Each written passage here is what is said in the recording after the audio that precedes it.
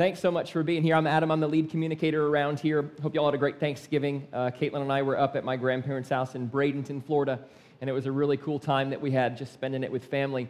And here at Downtown Harbor Church, we are in our fifth and final week of this series called What Was I Thinking? It's this idea that we all kind of make decisions, and those decisions that we make impact our lives. And sometimes when we're at the end of those decisions, we say to ourselves, what were we thinking? How could I have done that? Why did I do that in my life? We've had some awesome times talking about how to make wise decisions and how to use our words carefully and how to interact with our family. And then last week we talked about anger. And today we're going to actually spend some time talking about wealth. And we're going to spend some time talking about money. And first of all, let me tell you about what we're going to do and then what we're not going to do. Because anytime you kind of mention the M word in church, people kind of get nervous. This is not and will never be at Downtown Harbor Church a give your money to this church kind of a message. There are some of you who do, and we're so thankful for that, but that's not what this message is today. What this message is it's talking about this idea of wealth and that all of us kind of have money, and how do we manage that, and what does that look like in each one of our lives so we don't have to answer this question related to our finances, what was I thinking? Allow me to air a little bit of my own dirty laundry as we begin. Some of you who know me know this about me, and if you don't, you're going to get an extra special glimpse into my life. I love to spend money, okay? And it's just one of these things that is probably inherited from my family and how we spent money growing up because my mom was a big spender. But I got to tell you, for whatever reason, I love to actually spend money. It's something that I enjoy doing. I don't really get it. And if you know my buddy John, who was up here doing the announcements, he exists to try to get me to spend money because he finds humor in it. So he'll take me into a store I don't know and he goes, man, those shoes are really nice. And I'm like, yes, let me head to the checkout. That's just how I work, right? And so in this idea of me loving to spend money, one of the things that I did over the course of time was I actually developed some pretty bad habits. And Caitlin and I, in the first part of our marriage, we were in kind of loads of debt, basically because of my spending habits. And we had to make wiser decisions to kind of claw our way out of that, and we did that years ago. And so we actually have a lot of experience with this idea of money and wealth and asking the question, what was I thinking? Because we went through that. Even if you're young in the room and you're not thinking about money yet, you will. So just tune in, because the time will come when this will become an issue for you in your life.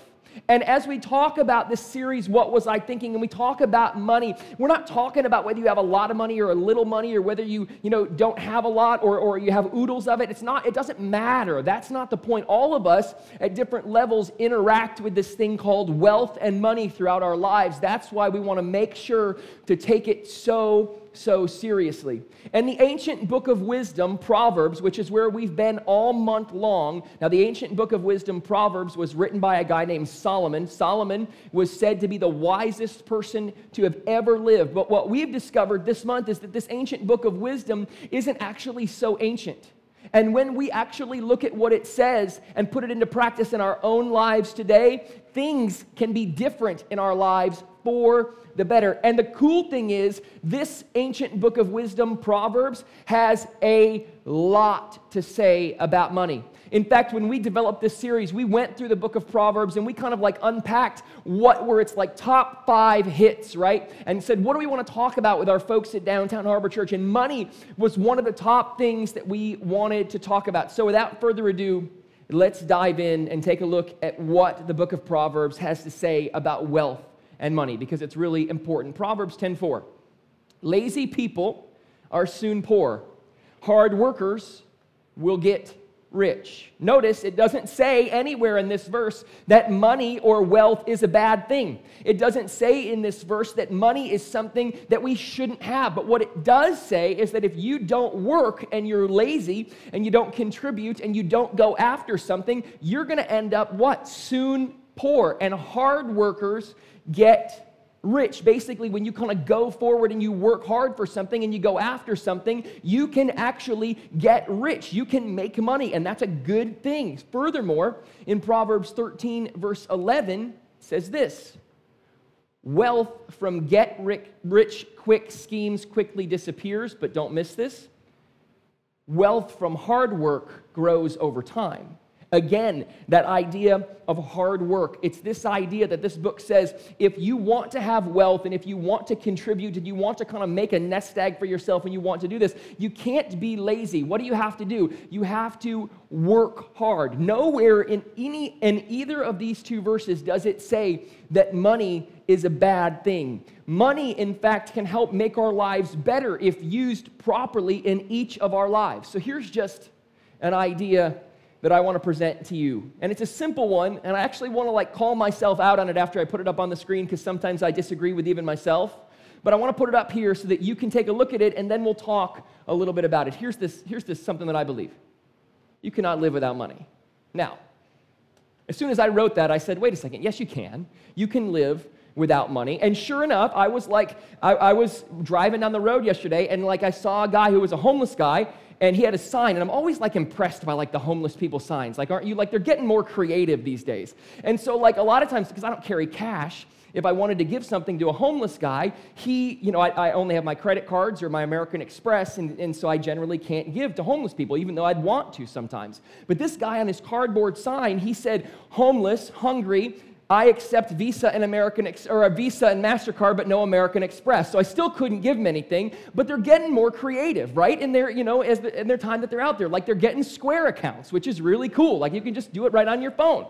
So I started to negate this, even as I started to think about it, the fact that you could not live without money. But at the end of the day, let's think about this in a practical way, because money is the very thing that you need to be able to actually eat. You have to nourish your body. You have to put food in it. So money is actually the thing that in our culture today, whether this is good, bad, or indifferent, we need to be able to have food. Money is also the thing that we need to be able to have shelter, to put a roof over our head. I don't know if you've been out there in society recently, but I don't think there are a lot of people saying, hey, come and stay at my house for free or my apartment complex for free. There might be some people, but it's rare. Basically, it's this idea that you need money to survive. Talk about transportation. Whether you use public transportation or you have your own transportation, you still need dollars, resources, wealth to be able to participate in those kind of things. So a couple thousand years ago, you may have been able to survive in society without dollars. You may have been able to survive in society without money. But in this day and age, specifically in the United States of America, and even more specifically in South Florida, this M word is really, really important to how we live. And like I said, it doesn't mean that you have to have a lot of it or a little of it. You just need something to be able to get through every single day. You can't live without money. So if this is true, and this is something that we're marinating on in our brains, what does that mean that we should do about money? Week 1 of this series, I talked about this idea of right, wrong, or wise, meaning that culture tells us to make right choices or wrong choices. It's not necessarily, is it the wise thing to do, but we ask ourselves the question, is it legally wrong? No. Is it morally wrong? No. Is it permissible? Sure. Then I can participate on it. And I kind of challenged us to eliminate that style of thinking and to say, hey, instead of asking those questions, let's ask this question, what is the wise thing to do? And if we're going to ask ourselves the question, what is the wise thing to do, then we specifically need to ask ourselves, what is the wise thing to do related to money? So here's a point I'd like to make. Money needs to be handled with wisdom.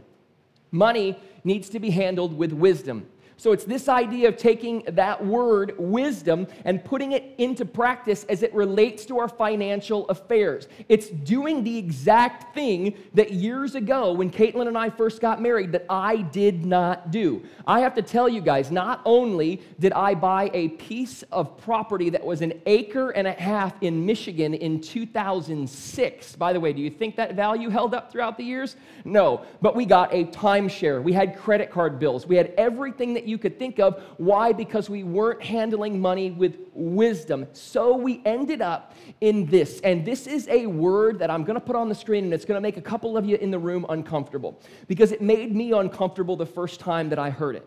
And I'm going to put this word up on the screen, and some of you have a feeling inside you, and you're like, I knew it. This word was going to come up today. And I'm bad at it, and I need to make it better, but I just don't know how to manage and negotiate my way through this. Here's the word: debt. Debt. A lot of us in the room are in debt. I have been in debt in my past, and I'm going to talk to you at the end about kind of what I did to move forward with that. But debt is a word that is so severe, it's so packed full of energy and emotion. And here's the truth about the word debt. Culture and society tells us that this is okay, that we should get into this. But I will tell you what happens when you have debt. You owe someone something. Debt is this idea that whether it's an organization or a company, or whether it's another individual, when you have this, you actually owe someone something. Before I came into DHC today, I was working on the message. I get up very, very early. I've been staring at the ceiling since about 12:30 this morning, just thinking about this message. And so anyway, I got up really early, and I was working on this, and I was kind of playing on Facebook just a little bit to take a break, and I saw something in my news feed. It was a status of a friend of mine, and the status read like this. He said, "I am $89,000 in debt, and I can't seem to crawl my way out of it. Any suggestions?" And I was like, this is exactly what we're talking about today, this idea of debt. And here's the deal, everybody's in it. Everybody's in debt. And maybe even those of us who have gotten out of debt, there was a point in time that we were in it. And let me tell you what Proverbs says about debt, because it is one of the most severe and impactful verses in all of Scripture that I've ever read. And it impacted my life in such a way that I said, I can't live like this anymore. Here's what it said. Proverbs 22, verse 7. The rich rule over the poor, and the borrower is slave to the lender. It uses a very severe word, slave. And our country, America specifically, has a direct history with this word, so we know the severity of it. We know how bad it is. We know how much we never want to be this, or we ever even want to get close to this again. We know that it's so not good that we don't even want to come close to it, but Proverbs 22 says this, the rich rule over the poor, and the borrower is slave to the lender. Do you know what that means? Because I Googled slave. And I actually Googled what was the most common definition of this word. And it was so powerful and impactful. That's why I believe that it's used right here. This is what the word slave says. A person who is the legal property of another and is forced to obey them. Whoa. A person who's the legal property of another and is forced to obey them. The rich rule over the poor, and the borrower is slave to the lender. Forced. You have no choice. This is how bad this is. Forced to obey the lender. Let me tell you what happens in your life when you're in debt. Because there are a couple of things that I've kind of narrowed down and I think are so important for us to understand and realize that happen when we are in this thing called debt and when we are riddled with debt, and why it's so important that we don't stay there. Here's the first thing. You can't give. When you're in debt, it is very difficult to give. And I told you I wasn't going to talk about giving to the church today. I'm not just talking about giving to your local church. I'm talking about giving back to your community. There are organizations in your community, good, thoughtful, pure organizations that need our help. But when we're riddled with debt, we always can't give to them. And here's the deal. We want to, as Christians, as followers of the Jesus movement, we want to figure out how we can do this to the best of our ability, how we can give. We want to be generous people. And I talk about this when I think about this when I think about Jesus, because Jesus gave his entire life. His whole purpose was to give. And when we're riddled with debt, we can't give. It is next to impossible to give. Let me tell you something else that we can't do when we're riddled with debt. We can't enjoy. It makes it very difficult to enjoy. And I'll tell you this, here at Downtown Harbor Church, we've been playing with some words over the course of time. This idea of loving God by loving your neighbor as yourself, loving others around you, loving people. And we've also kind of taken that to another level. We've said this phrase over and over as we've had staff meetings and talked about messages and content, and we're going to roll it out. But it's this idea of loving God, loving people, and don't miss this, loving life. And when you're in debt, it's really difficult to enjoy the one and only life that you have. It's really difficult to say, yes, I want to celebrate. Yes, I want to party. Yes, I want to travel. Yes, I want to be with the people who I love, because you're so ridden with debt that you can't even enjoy. You can't even enjoy your life. And the third thing that happens when you're in debt that is really brutal is that your relationships suffer. Whether you're in a dating relationship or you're in a marriage relationship or you're in a family situation and you're in debt, those things suffer, those relationships suffer. And furthermore, it comes out that you can't even, like, the number one tension in marriages is this idea of money. It's this idea that we can't do what we want to do and invest with each other. Why? Because we are so riddled with debt. So I did some research, and this number is staggering. This is a nationwide stat for people under the age of 35 and the debt that households carry. First of all, I did some research on what the top 4 or 5 things that people were in debt with. Number one's credit card. Because I wanted to see how many I would get, I got, between last Sunday and yesterday when I got the mail, 8 credit card offers in my mailbox. And ladies and gentlemen, there was no mail Thursday. You know what I mean? So they're actively being produced. I got 8, and I was like, if you have no willpower, if you can't say no to these things, look how easy this is to get into credit card debt. Student loans. People have student loans and are riddled with student loan debt. I know people who go to school for 4 or 5 years because society has said that's the way that you need to be and that's what you need to do. And I'm not saying there's anything wrong with post-secondary education. I think people should go. I went. But my sister, I'm just going to give you an example. She went to school for 5 years and left with a ton of student loan debt, and then she became a teacher, and her first starting salary was around 20-something thousand a year. She can't pay those off. It's difficult. Another thing that people are in trouble with is their mortgage. I don't know if you've ever taken a mortgage, but a lot of people's stomachs are bigger than their mouths. And they take on a little bit more than they can chew, and that's how we ended up in a huge financial crisis in 2008, because people got into things that they couldn't afford and that they couldn't pay for. And the last one is this: auto loans. Have you met people whose car payment is $800 a month? Because we just say, there's ads everywhere, and we can't turn away from this. So what do? We get ourselves into debt because that's what culture tells us to do. And the average number that every household is in debt under the age of 35 in our country, $203,163. Now, in South Florida, this number is even a little more stomachable than in other parts of the country, because down here there just is a lot of wealth. We're in a very affluent community. We're in a place where people just have some money. But if you went to my small town in Michigan, because this number is an average, if you went to my small town in Michigan, this number is flabbergasting. And this is an average based on our entire country under the age of 35. And here's what happens when this number kind of gets bigger. Stay with me. I want to unpack this with you. This number gets bigger or stays big. Do you know what happens? It means that we get more stuff. And I don't know about you, but if you're like me, I love stuff. I love things. I opened up the message today with this idea that I love to spend money. I do. I love stuff. And so what happens is this number gets bigger. It almost becomes an addiction. It almost becomes one of these things where we go, I got to have more things because I saw this ad or my friend has this. And then all of a sudden, we fall in love with this number. So there's just a couple of things that I want to say to you very bluntly related to this and how we manage finances within our personal homes. It's a couple of things. Number one, get out of debt. Get out of debt.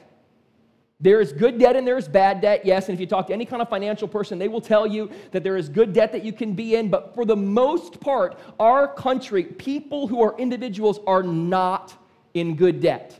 Second thing I want to say about debt, and I would say this to myself 10 years ago if I could look myself in the face as bluntly as I'll say it to all of you. If you can't pay for it, you should not buy it. But we think just because we want it, that it's okay to buy it. And then over the course of time, we fall in love with this number, and the love for money consumes our life because it gets us more stuff. And then even when we can't pay for it, we just kind of go, well, that's okay because they told me it was okay, and they gave me this credit card offer, and they gave me this number. Is it really my fault? But here's what happens when this grows, and debt grows, and your love for money grows. You start to be consumed with it. And I want to tell you this, if you love money more than people, you will never get the most out of this life. If you love money more than people, your life will be empty. Your life will be alone. If you love money more than your brother or sister next to you or someone in your family, you will eventually end up in such a deep, dark place, because here's the truth about everything kind of related to these things, right? This will all go away. This will all fade. This is gone, but people in our lives will never, ever be able to be replaced. People are the most important things that we could ever have in our life. And so often, when we love money so much, we end up missing the people part of the equation. So we've talked about what happens when you're in debt. You almost develop a love for money. And when you're in debt, there's something that I just want to say to you that is so important for us to understand. So we talk about money and money management and what this looks like. When you are in debt, you are very unlikely to experience any part of the next word that I will put on the screen. And this is this. It's generosity. Generosity. Generosity is so important. Generosity is this idea that you would give of yourself, and more importantly, give of your wealth to someone else or to organizations who could use it to make the world a better place. I don't know if you've struggled with generosity over the course of time like I had, but I will tell you this. When I was in debt, I found it nearly impossible to be a generous person. And here's what I want you to know. If you are not generous, very simply, you're missing out. You are missing out.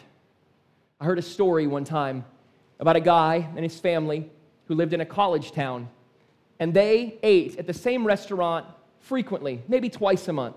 And every single time that they went there, they were waited on by a waitress who was a student at that college. And over the course of their 4 years of getting to know her before she graduated, they got to build a relationship, and she actually got to engage with them at their home. And they built a friendship, and they built a relationship together. And then, I'll never forget when I read this, it was scheduled to be their last meal together because she was going to be moving away from the college town, and she was going to be going out into the workforce and kind of going after what she had. But she'd always shared with them throughout the course of her time with them how much of a struggle what was going on with her student loans were. And that's why she worked, so that she could help pay her student loans, but she still had a pretty hefty balance as she graduated college.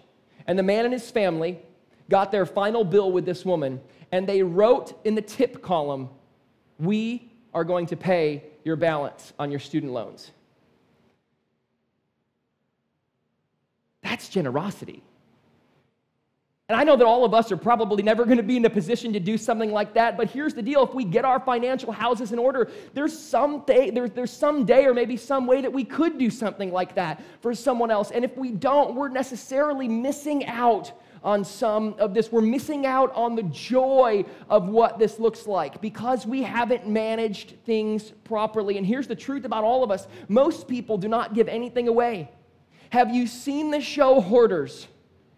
Right? Like, have you seen this show and, like, seen people, like, climbed? And I know, like, people who are hoarders, like, they have stuff going on, and, like, I get it. But, like, most of us, it's not in our nature to give things away. It's in our nature to keep. And I will take this a step further. I'm going to replace one of these words. Most people can't give anything away. And the reason that they can't give anything away, don't miss this, is because of horrifically poor money management. Getting into things that they can't pay for. Doing things that they know that they shouldn't do. And then the generosity portion of our lives fade because we can't get our own financial houses in order. Years ago, Caitlin and I went through a class together to try to get these things right, and we met with some financial advisors because I had, about 5 years ago, I coined a phrase in my life that I was going to use from that point forward related to money. I said, I'm going to stop taking financial advice from people who are broke. And I think that that's important for all of us to kind of put in there because there are people who've done this well and we can learn from others. But Caitlin and I put a plan into action. We had over $70,000 in debt, like liquid debt, not mortgage that is good stuff, $70,000. And we kind of had a family meeting and we said, we are going to spearhead this and attack this. And I'm happy to say that 5 years ago, we paid off every single dime of that debt and have not got back in. Because it was that important to our future, because we wanted to be generous. We wanted to be able to give of ourselves, and not just our time, we wanted to be able to give of our resources to other people, because it wasn't just about us. Going back to the beginning of this message, it's so important for us to understand that money is not bad. Money can be good. And here's what I want you to know today. Money's a good thing. How you manage it can be a better thing. Money's not a bad thing. Money can be good. How you manage it can even be better. The rich rule over the poor, and the borrower is slave to the lender. Slave to the lender. And if you're here today and you're in debt, and what I've said in your life is striking a chord, and it's something that you've dealt with over the course of your time, I would tell you this: do whatever you can to figure out how to claw your way out of it. After the band comes up and kind of closes us with a song, I'm going to come up and talk to you about some things that go on in our area. But here's what I kind of want you to know as we close. Money is a good thing. How you manage it can be a better thing. And here at Downtown Harbor Church, we have been taking a look at the Jesus movement. And we've been taking a look at what it means to show love to God, our Creator, by loving those around us as ourselves. And I want to read you one last verse that changed the way that I look at money, maybe even more than this verse did. It was so important. Here's the verse. Matthew chapter 6, 24. You can't worship two gods at once. Loving one God, you'll end up hating the other. Adoration for the one feeds contempt for the other. You can't worship God and money both. Meaning, if we're believing what we say we're believing around here, that showing love to God in its truest form exists when we show love to other people, if we love money, subsequently, we will never be able to fully love others to the best of our ability, which subsequently shows love to God. That's what I think this means. You can't worship God and money both. And worshiping God is really all about loving those around you to the best of your ability. And if you believe that, and you want to do that, then my goodness, we've got to figure this money thing out. Because the truth is, when we don't manage our money properly, when we don't handle our finances to the best of our ability, we end up ruining our lives, and we ruin the lives of people that we should care about the most. And there will come a point in time, if it hasn't already, where you, related to your money, if you swim in debt and you can't experience generosity, and you're just trying to get out day after day, week after week, you will ask the question, I guarantee it, what was I thinking? It may not be today. It may not be tomorrow. But someday in each of our lives, there'll come a point where we'll look back. We'll reflect on everything we've done. And I want to ask this question. I want to stop asking this question in my life. I want to make better choices. I want to use my words carefully. I want to be close with my family. I want to not be angry. I want to manage my money so well so I can be generous and not ask this question anymore. We want all of you to figure out how to do it with us.